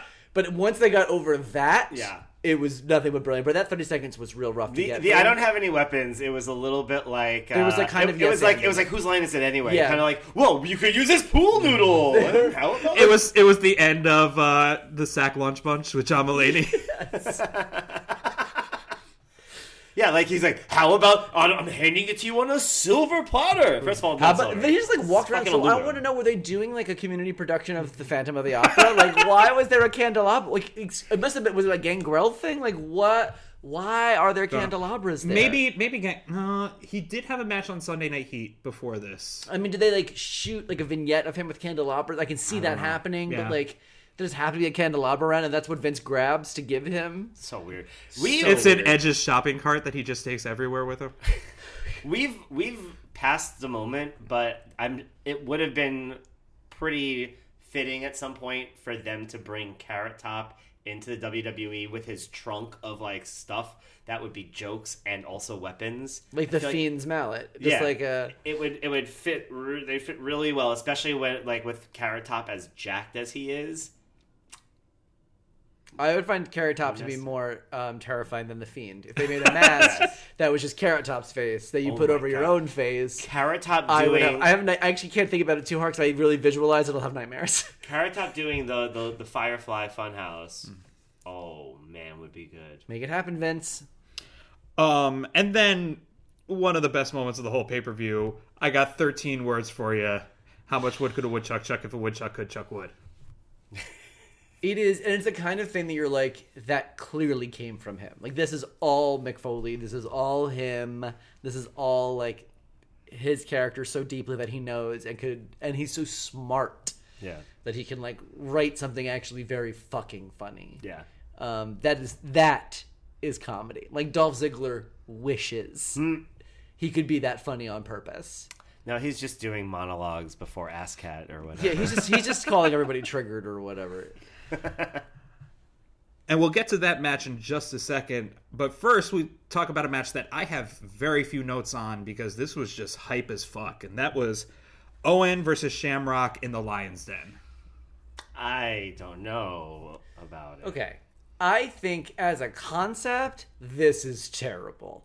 In execution, it was actually pretty fucking great. Talk to me about in concept it's terrible. Because it's like they're clearly trying to they're obviously Yeah. trying to work in an MMA angle. Uh-huh. I think it's really hard to sell a convincing shoot fight in a work environment. You know what I mean? Like, so you're saying like we all go into wrestling suspending certain disbelief, and like they're asking us to do they're almost like asking us to pretend like we're not pretending anymore, and it's like yes, I I get like that, but and I think they're obviously like they're trying to do, but they want to make it their own. So I think the structure itself looks like that thing you put in the drain to catch hair, or one of those metal steam unfolding baskets you put into things to steam vegetables. Yep. It looks bad. But I gotta go back to a Bobby Hankinson line. This is the best that 100%. that there is. And then, but actually watching it, I thought it was very exciting. I thought it was. I was not distracted by the way I was for like the fence. Yeah, I actually wasn't very distracted. I had to like shot through it. I think they shoot Hell in a Cell's way worse today. than they were shooting this. I kind of liked the referee on a catwalk, and him being out of the ring. I loved anything they did off the side of the cage. And I mean, these two guys are just fucking artists, and like it's impossible to have a bad match. So maybe it has less to do with the gimmick and more to do that they literally could be in a fucking chocolate pudding match and they would still steal the show. But I really enjoyed the match, even though I really hated the idea. Yeah, I mean, I agree. I agree with all of that in the sense that like the concept of it was like the boxing match where you're just like, because the thing is when you see an octagon, you've seen how people behave in an octagon, and you know that they're not slowly lumbering towards each other. Like they pounce, and once they pounce, they're just on there. And like, you know, eventually they got to that in the match as well. But early on, it still felt very much like, hey, it's a cage match, but it's a different size, it's a different shape. But I feel like even and I am by no means an MMA expert. Don't put that on me. But I feel like even in officially put it on your LinkedIn. Expert Aaron weighs in. Even in MMA matches that I see, there's a lot of feeling the other person out early on, and I think that we got that in there. And I just thought that this was excitement from start to finish. Oh, they were definitely stealing notes from MMA. But the less MMA they tried to crib, the more I liked it. You know what I mean? Like. Because that's the thing, there's a tacit you don't watch agreement MMA. as an audience. You don't want to watch MMA. It's fucking boring to watch these like two meatheads just like spoon passionately on the floor and like roll around. You know what I mean? Like it's not as dynamic as wrestling because they are working together in concert to pull off incredible feats of human performance. Right. It's choreographed fighting versus just actual fighting, where most of the time they're just kind of like holding each other. Yeah, and real fights are boring to watch. Yeah, I mean, like that's why even like boxing has like rules, and you know what I mean. And MMA, I don't know. When I have my students fight each other for my pleasure at the end of a school day, it's well, really fun. The thrill of it is because like you're really seeing a contest of strength, and there's a real danger and stakes. So take out all of the stakes and all of the danger. MMA is really stupid and boring. You know what I mean? Like that's what you're watching it for. Is the right? And they're short rounds. By the way, I'm surprised you didn't save that for the September episode about school. But I like this. I did like this. So MMA has the octagon. I think this was like a dodecagon. Yeah, I tried to count around the outside, but it's actually a Mobius strip. You can't cut the other end. I didn't think Dan Severin was doing a lot of I don't think he coaching. added anything to it. Yeah, he's just like, just like, okay, well, I guess. And then, but I did like him just walking away in disgust at like what happened in there and how he wasn't even going to throw in the towel for Owen. And I can't wait until Dan Severin's no longer in the WWF, but for what he did, I think that was the best that he could do to add to that. Great mustache. Yeah. Not much else. I liked it. So then we have the aforementioned New Age Outlaws versus Mankind match. And we have our third South Park shirt of the evening on a wrestler. 2 and 3. 1998, man. Okay. Good job playing up the dumpster history in here. But at the same time, this is like what we were talking about earlier, where it was like good guys being bad. And this match, I think, was the most egregious. Where I'm like, the New Age Outlaws, like, I like DX. Like, I should be rooting for you. And I'm like, enough, he's already dead. You know what I mean? Like, Jesus, what the fuck? And then I never threw you in the trash. And I was like, that's not very nice. You already beat him up. It was already a 2-on-1. Like, there was nothing gratifying about it. But Mick Foley, we've spoken with him with hushed tones. This is the point. This match right here is really the point where the crowd is really starting to get behind him. They were chanting it during the match, like when they had the 2 chairs lined up for him to go through. They were just going Foley, Foley. Yeah, like I remember hearing. I can't remember where I heard this on. People talking about King of the Ring and the Hell in a Cell match, and how Mick Foley up until that point wasn't a star. Right. And so Mankind versus Undertaker, people were under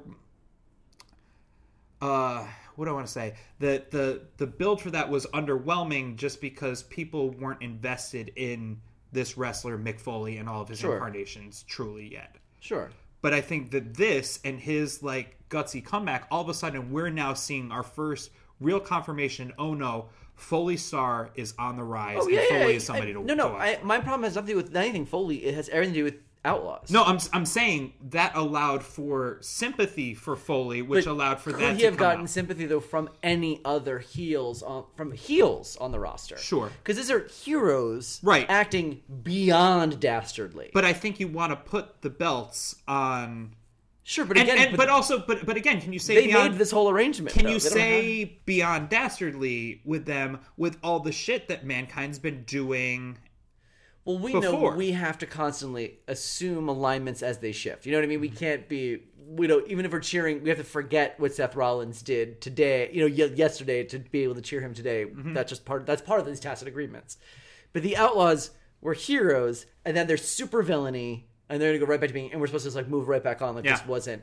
And this isn't just stealing a win. This isn't like a low blow just to get a win. This was attempted manslaughter. You know what I mean? This is craziness. And also again, because he's painted as a sympathetic character, maybe I can achieve greatness. And then they're just you can't even argue that he's getting comeuppance because of the he's done the dumpster thing before. So they're going to do the dumpster thing back to him. They brought the dumpster thing. Why not write it wherein Kane shows up unexpectedly before the match, beats Foley finally has the confidence. He goes out there, he's ready to take him on by himself. Kane comes out, beats the shit out of him. The Outlaws come out and they're and they pin him and take the belts that way. And that way they kind of still are outlaws and they're still they're a little bad. Yep. But they're not beating a father of two. You know what I mean? With just to near unconsciousness. And again, I'm not disputing any of this, but that's all I'm saying. But the sympathy that Foley gets here and his ability to and the audience I think, clearly wants Foley to win by the end of this match. Sure, right? Absolutely. But I mean, probably even why, at the beginning, even. But why with it's just a very weird thing. Yeah, it's weird. Yeah, it's weird. It's weird. Also, I think JR kind of was trying to make up for it because while he was calling the match, he was like, and as we know, this is not like Billy Gunn or Jesse James's fault. Like, it's not that they didn't put him in this situation. Like, they're just doing what they they wrestling a match. Like, he was really trying to be like, that's true. That's really good cover there. But still, it's like, okay, well, what are they doing after the match? Like, they could have just pinned him and they didn't really go for many pinfalls up front. You know what I mean? Yeah. It just seemed like it was gratuitous and violent. But again, we know at this point the amount of punishment that Mankind can take requires to put down. Yeah. It just seems like that punishment should have come from it should have come from Kane. Sure. It should have come from it came from Kane later on. And then Kane just appears out of the dumpster. He's just been in the dumpster the whole time, like whittling. It was a dumpster full of Kane. Pumped full of Kane. Pumped full of Kane. Did you notice that Mankind did a bang bang when he entered? No, I didn't. He had a little like bang. Bang. He did little guns, and I was like, "What's going Shack? on here?" Yeah, I did right. Like, I wasn't sure how I felt about it, especially the ending. Like, I thought it was just like, especially for him to have like a glimmer of a hope, and then all of a sudden it was just like, oh god, this is just like it, kind of like a squash match, right? Like, just we're gonna fucking destroy him for a little while. And then Kane's going to come out to do whatever after. And then for the Outlaws to get on there, we're going to put you in the trash where you belong. It's like, mean. Why are you going to be mean? It's like, why are you mean to him? He's also a good guy. No. But we also know, like, they're going to be, that this relationship doesn't stay sour forever. It's just it just seems like a very unnecessary, unthought out thing for no reason. That they're like, we're too late. We have to get from point A to point B, and we're doing it in this way, even though we didn't earn it. Yeah. All right. Are we ready? Oh, God. Wow.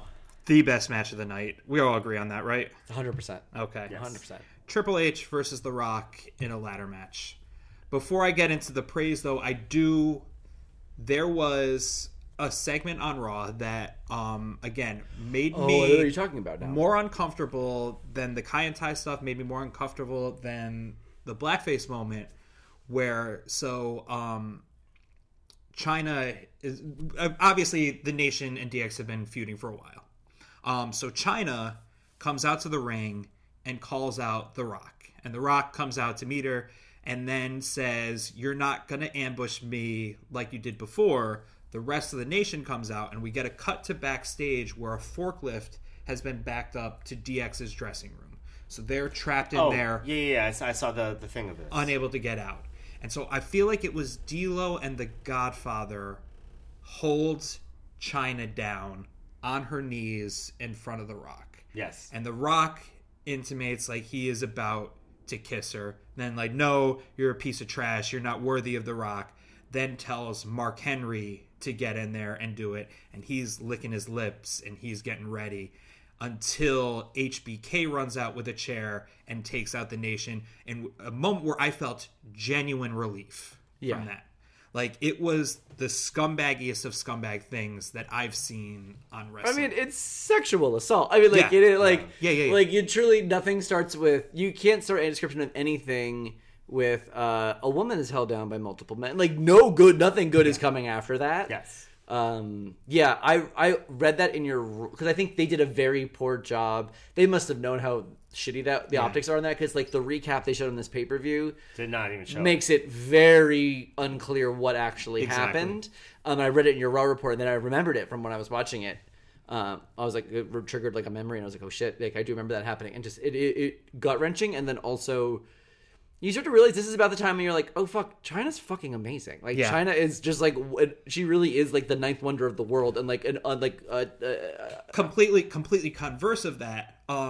In the build up to this, they've been teasing. So it was X-Pac versus Triple H in a match to see who was going to be the number one contender to face The Rock for the Intercontinental title. And so there was tension there, and then all of DX come out.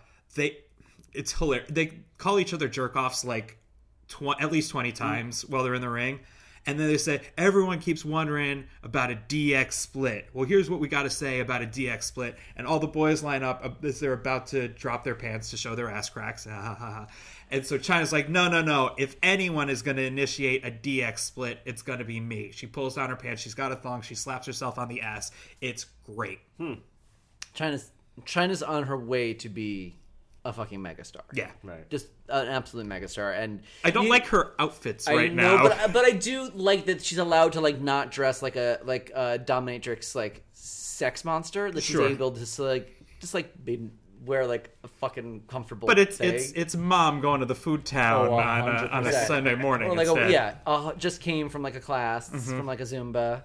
Agreed. But I like seeing a softer side of China and her being able to be more feminine and her being able to show a little bit more personality and have a bit more fun. That segment was utter garbage trash. But now getting to a phenomenal match. Triple H versus The Rock, ladder match for the Intercontinental title. Starts with the DX band coming out thinking that they're like the talking heads and stop making sense. We're going to do one person out, then the next one, then the next one. We haven't even talked about the fact that the entrance ramp is in the hard camera view on this one here. Yeah, and that happened at MSG last for Survivor Series. We watched MSG too. I think it's an MSG thing. Okay. I was just like, oh no. Like first I see the guy and I thought maybe just the guy was gonna like kind of sing a cappella, or or like have the backing. It's like Pentatonics. But like, and I was like, oh no, they're all coming and they looked so excited. And then I'm like, oh, no, they're going to perform in the ring. And then, like, just watching Mark Levesque, like try to kind of get in it and then, like, pick up the lead singer, put him on his shoulders. Did Triple H really think that was a cool idea to put the lead singer on his shoulders? Like, in his mind, was he like, this is going to be so fucking Triple cool. H's favorite band on earth is Motorhead. Okay, so like I think he has evidence that yes, he thinks that this is very cool. But Motorhead is cool. Motorhead is a specific kind of cool, though.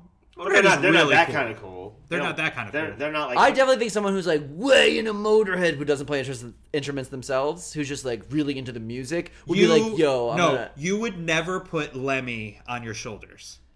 I mean, I would never do any of these things for sure. But I'm saying if I was someone who liked that kind of thing and I was a big hulking man, I would definitely want to carry rock stars on my shoulders. Here's my theory.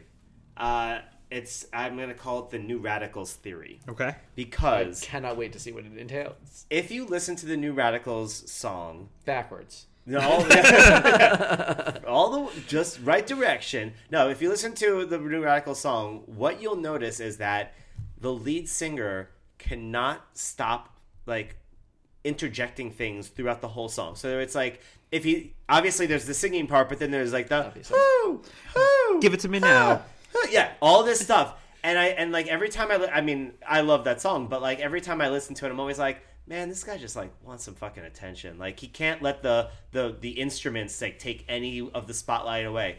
I think when Triple H was like standing next to a guy who's the lead singer and got the microphone, he wanted to find a way to like grab the attention. So he literally grabbed the person who had the most attention and put it on his shoulders, because now this guy is like getting attention because of me. I lifted him up higher. We're 2.5 months away from You Get What You Give by the New Radicals, just so you know. Wow. Can't wait for that one. So that's, I'm vibing with this. But yeah, I that's kind of what I thought, but it was not a good look. Also, their sound, it sounded like sound check. I don't know like what was going on with that live performance, but it sounded terrible. I mean, like, I don't think this guy is the kind of singer that's meant to sing anything live. Yeah. No. Well, he doesn't sing anything. That's true. I don't think he should be screaming or talking, making any noises with his mouth or throat, or being on camera, or wearing hats. What was that hat? Was that the same hat he's always had? I think it's like a signature hat. It's like it looks like it's. It looks like it's made out of tweed, or like like the jackets that old Scottish men wear. It's kind of like what Toad wears, like the mushroom in Mario. Like it's a hat, but it's like a Toad hat. Mario, yes, but Mario. Yeah, and he's like, "Oh, I got to put on my signature hat before I go to Madison Square Garden to perform." It likes the hat that like what was that doll? Strawberry Shortcake had like a kind of like it's almost like a bonnet. Like a bonnet, It's yeah. like a bonnet. Yeah. That's his real fedora moment. Yeah, it's a bonnet.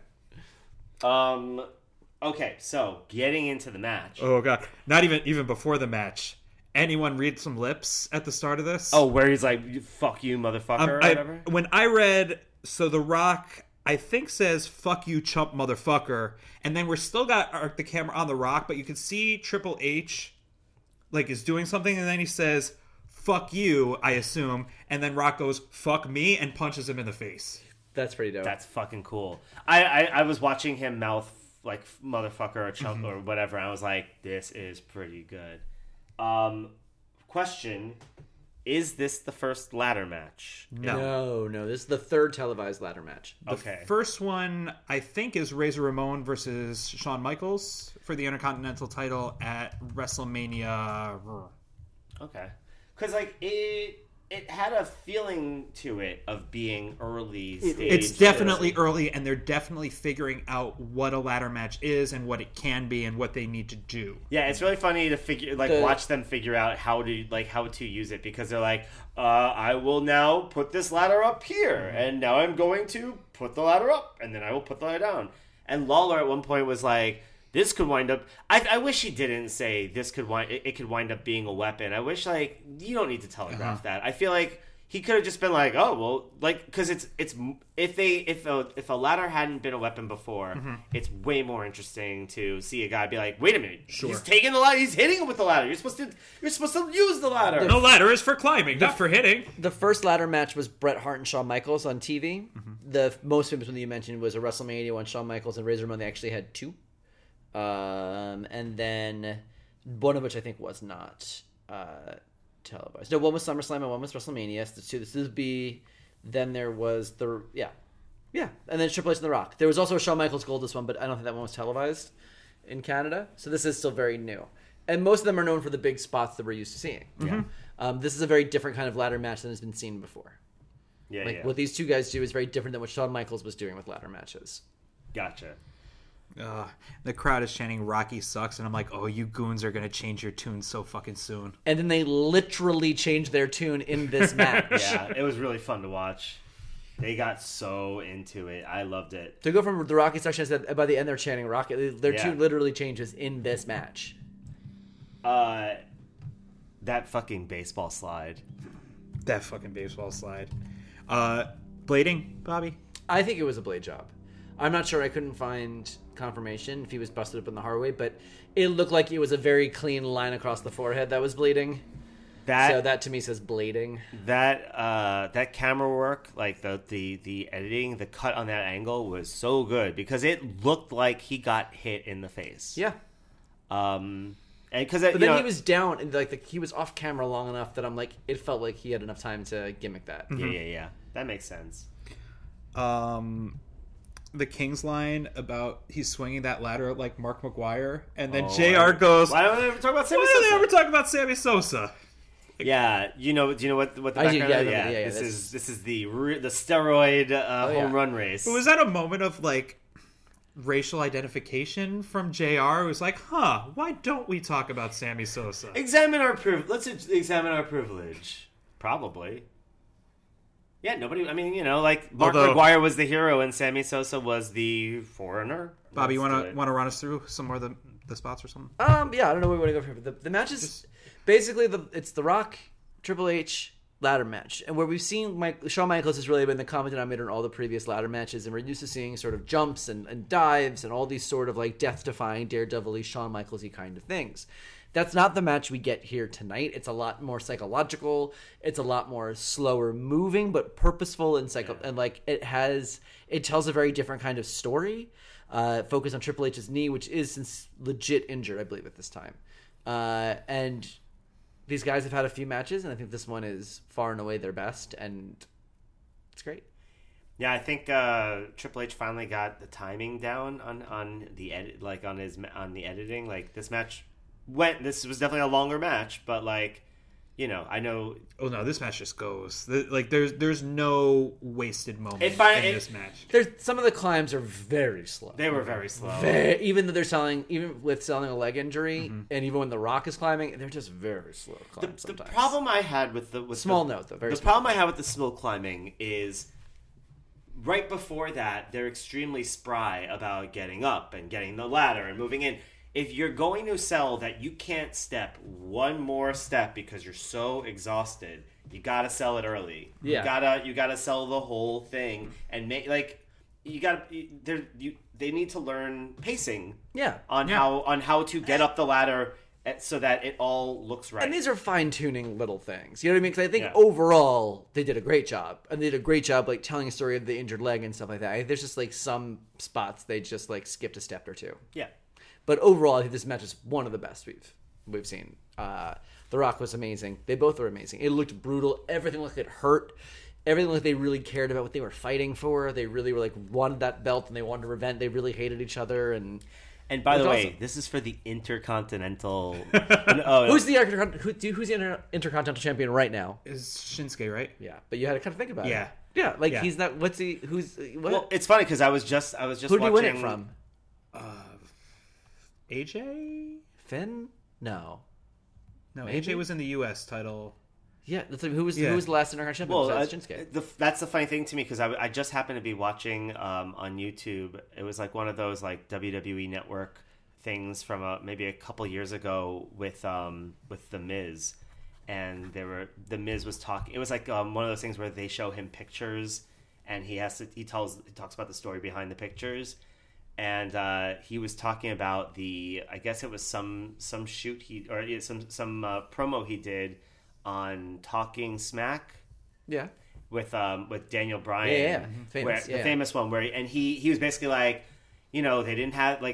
creative didn't have anything for me on that night, and I was like, how do you not have anything for me? I'm the Intercontinental Champion. Why am I not on this?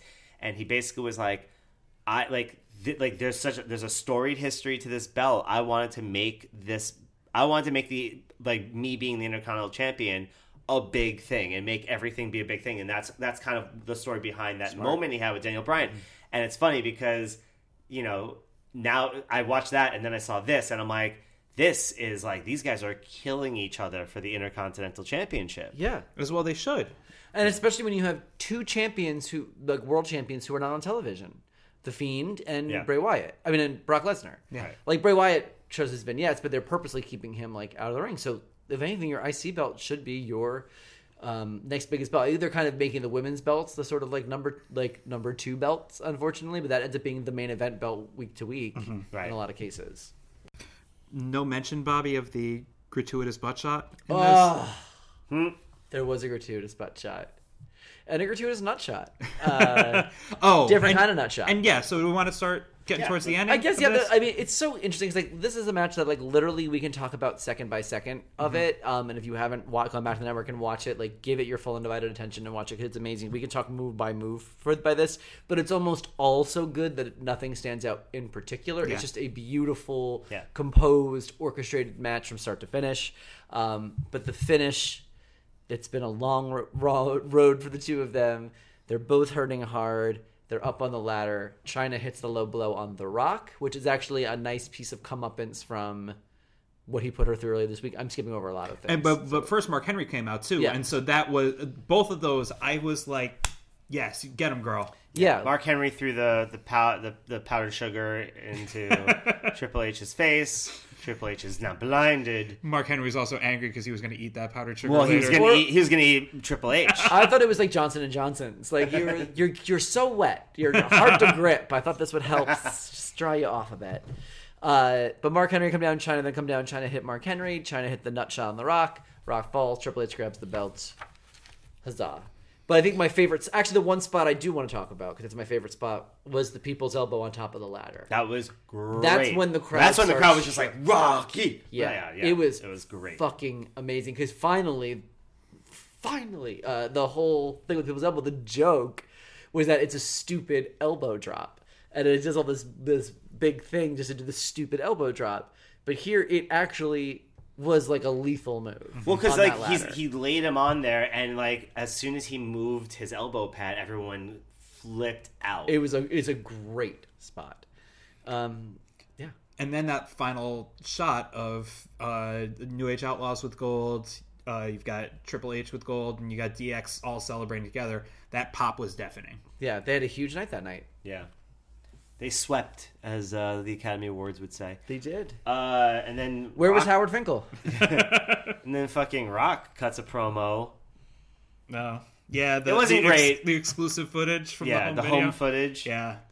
I would have much rather just like let it be and then gone to. I agree. In my mind, it's not canon. Yeah. Wow. So was it part of?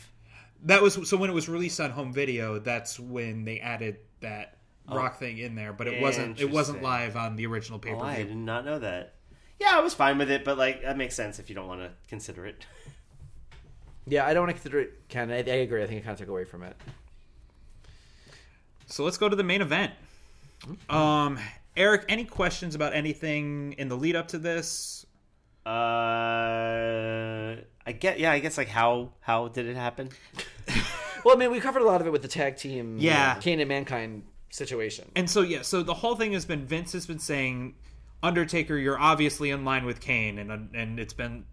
I think the story was like, no, he wasn't until no, he was. And then there was a whole bunch of there was one where the Undertaker was in the ring, but then his head was down, and when he lifted his hair, he was wearing a Kane mask, but it was still clearly Undertaker tattoos at that point. Then Austin beats him up and throws him into a hearse, but then Undertaker is driving the hearse at the end, which clearly all he did was take off the Kane mask, get into the front seat, look at him, we're on a highway to hell, drive away. Except you don't get to see that on the network. There's a hearse full of Kane. Full of Kane. Kane dripping off the walls. But yeah, so then the whole thing is Austin is on the hunt for Kane to make sure that the playing field is level tonight for the fight against The Undertaker, but he didn't really need to do that. And we'll get into that in just a second, because first thing I need to talk about is the Party Skeleton glass shatter. Yeah, for Austin. So Undertaker's got new entrance music, and Undertaker's looking... New music, what the fuck? Looking super dope at the start of this match. And then for Austin's entrance, they do the glass shatter like in live action, but on it's the Stone Cold smiling skeleton with SC on his forehead, which always looks like SS to me and looks like a Nazi thing. But he's like holding a beer, and it looks like he's skanking, like he's the Grateful Dead bear. Yeah, he's like frat borough party skeleton. It's definitely like a design that was taken off of like somebody's snowboard. Guys, it could have been worse. It could have been a skeleton of Cartman.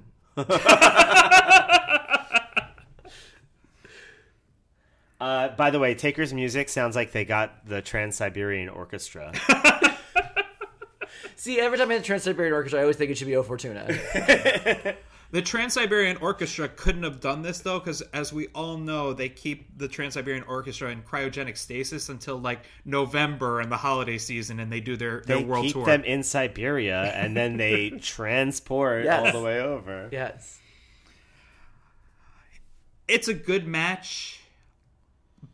Bobby, I think you might want to say some things about this match, though. This match, boy, we got two legends, two of the best. This is like... and this is the best we'll see them in the ring together. Undertaker at one point whips Austin, goes for a back body drop. Austin does the typical, like, he's bent over. Austin kicks him. Undertaker goes to get up on his way up with his head, hits Austin, knocks him out. Austin remembers nothing from the rest of this match. Yeah. So he is literally stone cold. Like, he is he's concussed. Out. He is fully concussed. Most of this match. Cannot, like, the fact, it is so scary to think about. So, like, the stuff they are doing and how dangerous it is and how present you must be, and to be like, I was completely blacked out, literally don't know a single thing that happened from the minute that happened till I got home that night or whatever. Austin and Undertaker talk about this on the Broken Skull Session podcast, or not podcast, show, but it's basically kind a podcast. Of a podcast, yeah. Which is, it's a great listen, if only because hearing Undertaker's voice without the Undertaker's bullshit. Talk like a as person? like a regular person. Yeah, so fucking weird. And Undertaker has vocal cords. He doesn't actually talk. He sounds a lot like Steve Austin. Yeah, actually, because they're both so Texas Texas guys. boys. His voice is so much higher, though. It almost sounds silly, even though it's not a high voice for a man. It's just like it sounds. You're so used to hearing. Yeah, him. the only time I've ever heard a different voice for the Undertaker was when he was in Suburban Commando, and he's got like a baby voice. Which is kind of what. Yeah, you tell him that. But yeah, he was knocked out for this. So Austin's like not at the top of his game. Undertaker already is like kind of not at the top of his game anymore. Like we sort of like I feel like hit physically peak Undertaker back with Shawn Michaels. Yeah. And now he's still fucking great. Yeah. And he will continue to evolve and change his moveset and be one of, if not the greatest wrestler to ever live. But he gets a little gassed, I feel like. And I feel like this match, there's just a point where they both just are like, yeah. It feels like the pace of it is very like brawl based. It's very much like we're gonna punch each other a lot, and I mean, and then it's still it was still fun, but I definitely at the end of it I was like, this was a slobber knocker, or at least that's what it felt like. Yeah, it felt like two guys who were fighting for something. You know what I mean? Yeah. And that's why like everything mattered. No one was just trying to like prove it to the WWE universe who turned their backs on me. It's like the same like hacky bullshit. It's like this just really felt like a personal thing. Yeah. I loved how Taker backflipped over the ropes. We've seen him front flip over the ropes, but do just like leaning back and then just having the confidence to just like go whoop, and that's how I leave. And then insane. And then Taker's jump from the top ropes, feet first, to the Spanish announce table. Looks scary. Super scary, but looks so cool. It looked like the table didn't break right, so they both just like slid off, and I was like, God! And at this point, Austin's still concussed in there, but he's yeah, like not able to make new memories. Right now. So they're like, I think you can hear them at times like calling the next move together because like they've got to stay in contact to do this. Yeah. Holy shit, man! So I thought it was really funny. I guess it's something that I've seen over and over, but watching it happen, for some reason it clicked with me. I think it's really funny when a person's like, you know what, let me clear off this table. I don't want you to get hurt when I'm putting you through the table. Like, no, we don't. It's like the way that people like sweep off the kitchen table to have sex on it. Yeah. It's like, oh, we're not gonna need any of these monitors and any of this shit. But like, also, wouldn't you think you'd want to drop your enemy on it? That's the whole thing. Yeah, it's like it's so dumb. It's one of That's those things what I'm in wrestling we agree on. That's what I'm saying. Yeah, exactly. Like, it makes no sense because you're like, why not have all that shit stick? Oh, I don't into even be it? inconvenienced. Yeah. Like, no, that would hurt, guys. Yeah, here. Michael Cole, grab your water. I don't want to get thirsty later. So now I want to go back to what we were talking about earlier and the build to this here. Okay. If you're building for the entire month leading up to this, are Undertaker and Kane in cahoots? Are Undertaker and Kane, is there collusion? Is there collusion? And then the payoff 2 weeks before and the build up to this is, yeah, there fucking is. They're together. And the lines were, there is, unless Austin can take out one of these guys beforehand, there is no way that he is coming out of this the champion. And then Kane walks out and Undertaker's just like, nah, bro, I got this. Yeah, it's almost like, it's almost like Taker can't, or creative or whoever can't commit to a Taker heel turn. Yeah, because they're not going to want to turn the two biggest either of the bigger properties into a heel. So they just the intrigue is nice here. Because that's part of it really. And like, if you think about watching these Raws, it's so infrequent that a Raw or a SmackDown today ends on a mystery. Or like something I'm like, ooh, I got to tune next week and see what happens. Yeah. It's always like, oh, well, Baron Corbin talked some shit to Roman Reigns, and at the end of the night, then there was a singles match that became a 6-man tag match because Bobby Roode or the Revival or Dolph Ziggler interfered. Now it's 6-man tag, and then Roman Reigns wins, and then it's over. And then everybody raises his arms, everybody went, and then the show's over. Yeah. And there's no need to tune in next week because who cares? It's going to be the same shit again. But this is like, is Undertaker going to turn on him? Is what's going to happen to the tag team titles? Is Kane going to show up for Mankind? And there's all these questions that you really don't know. And so it gets back to what we were talking about before with Faces cheating. So Undertaker, who is the de facto heel of this match, waves off his brother like, nah, I'm going to take this on my own. Austin, meanwhile, I'm gonna punch you in the dick in order to win this thing. And Austin said up earlier in the evening in an interview, maybe he was on Heat, saying, "I will do anything to win. I don't care. Like, I will do whatever it takes to keep my belt." Which I get as a character, and I get Austin as like a lawless like renegade. Which is fine too, but then you have the weird like show of respect towards each other at let the me end. hand you the belt, and then Undertaker is disrespectful. Austin then is like, "Fuck you," you know what I mean? Like, and yet he's the hero you're supposed to root for. I always struggled with that as a kid, which is like why we've talked about this before. Like I didn't really love Austin, and I'm liking him so much more now going back, because at the time there was stuff like this that I was like, okay, but as a mark, you were. Why gotta be mean? Really, as like a little like honor student kid, I was like, that's not nice. Undertaker did nothing to you. He did right by you.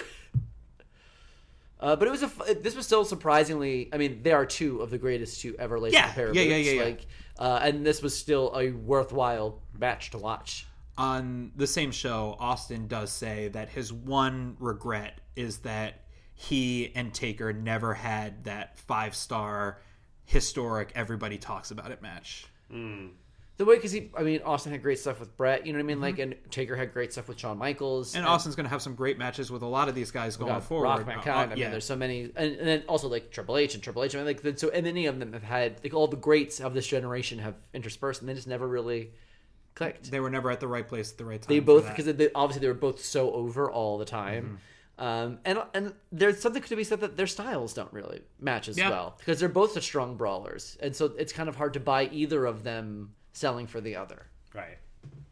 We did it. Yeah, this was fun, guys. This is really fun. Oof. We got one more thing we got to do, though. For years, WWE hosted a yearly award show called the Slammy Awards, and we end each episode of Hell in a Cell Phone with our own version of the Slammies in a segment we call For Your Reconsideration. Anyone aching to go first? I'll go first, because the first two I had, like, I went into this episode not having any, and then I was like, oh, I'll do this, and then, man, as we were talking, it was like, nope, that got mentioned. Like, I forget which things I was going to even bring up, but, like, it was starting to kill me at a certain point. Like, I was going to give myself the Chump Award for actually liking the ICP song, and then I was like, well, no, guess we're all that. We're all chumps. But I settled on the Pret-a-Porter Award to Edge for unveiling what I only imagine to be the matching bottoms to Ed Hardy shirts. I did not realize they make pants, but that's the closest thing I could think of as those pants. What was the name of that award? The Pret-a-Porter Award. What does that mean? That means ready to wear. It's a fashion term, French.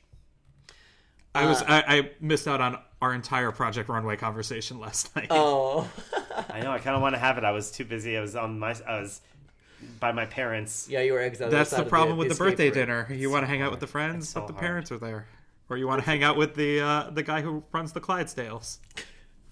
It's a callback.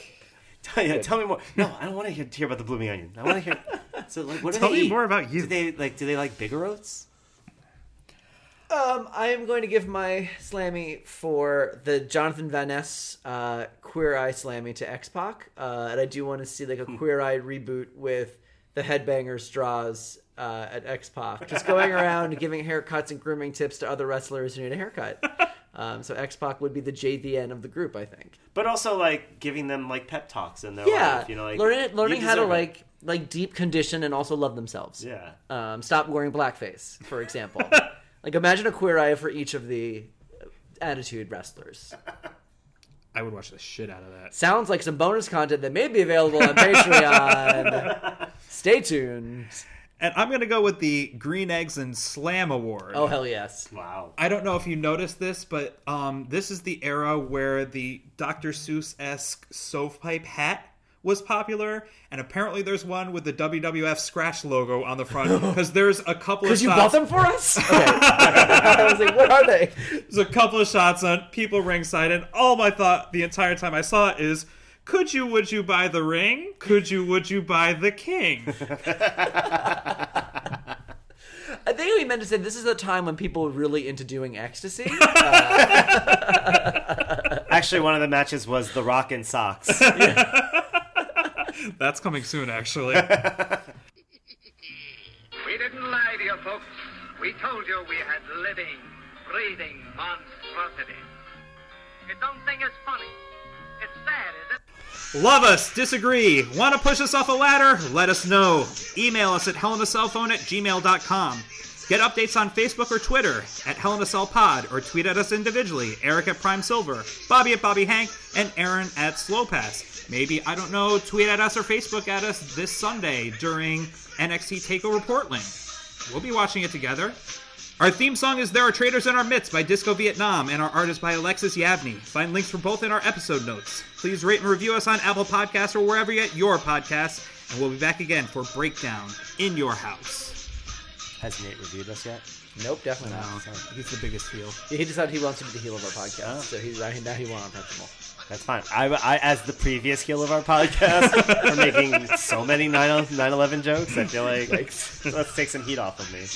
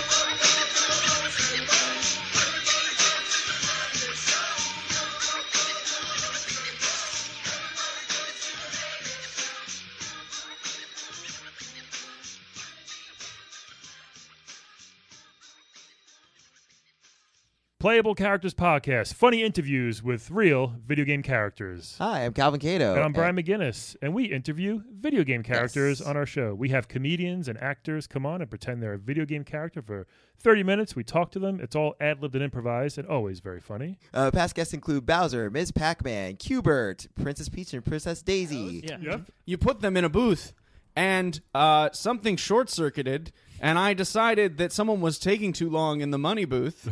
And I hit her with a baseball bat. And thus was born Super Smash TV. Just like that.